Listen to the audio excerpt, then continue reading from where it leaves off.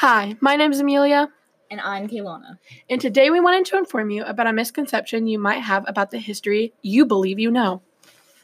Not only is this podcast a way to show our beliefs, but to show listeners who Andrew Jackson really was. If you don't already know who he is, Andrew Jackson was a lawyer, landowner, and the 7th President of the United States. He used these jobs as an advantage. However, he is not the person you believe he is. He's a villain. Andrew Jackson is a villain because he's selfish and brutal.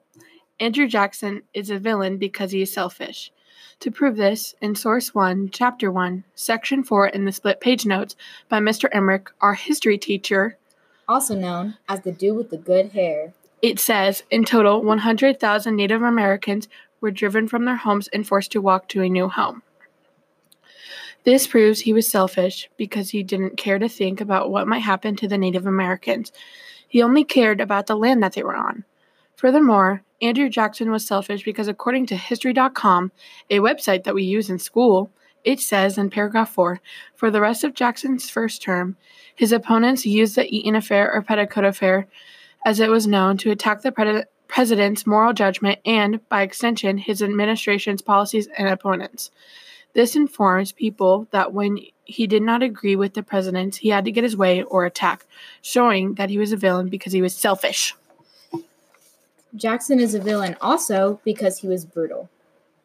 As a matter of fact, in the Source 1 Nullification Act by Khan Academy, a website recognized by the College SAT History Board, it says, however, Jackson's failure to address the tariff issue opened a rift between the president and vice president. This demonstrates that he wanted to address the tariff, however he didn't, leaving the president, the vice president, and the Southerners angry due to his brutal decisions. Let alone, Jackson did not just create issues for others, but he also had the urge to force Native American families out of their homes into different ones without their consent. For example, in Indian Removal, Source 3, by the founder Bill A., who has historical background on Chickasaw and what happened, it says, it was a very close margin, but Andrew Jackson is the one who had a political cloud to make sure the bill got across. As a result, Andrew Jackson did not care for the Native Americans' opinions and lives they had.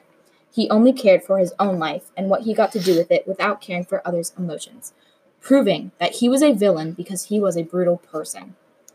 Overall, Jackson is a villain, aka the rotten tomato, because he was selfish and brutal. We hope you enjoyed our little rant and that you now know the real Andrew Jackson. Thank you so much for listening. Have an awesome day.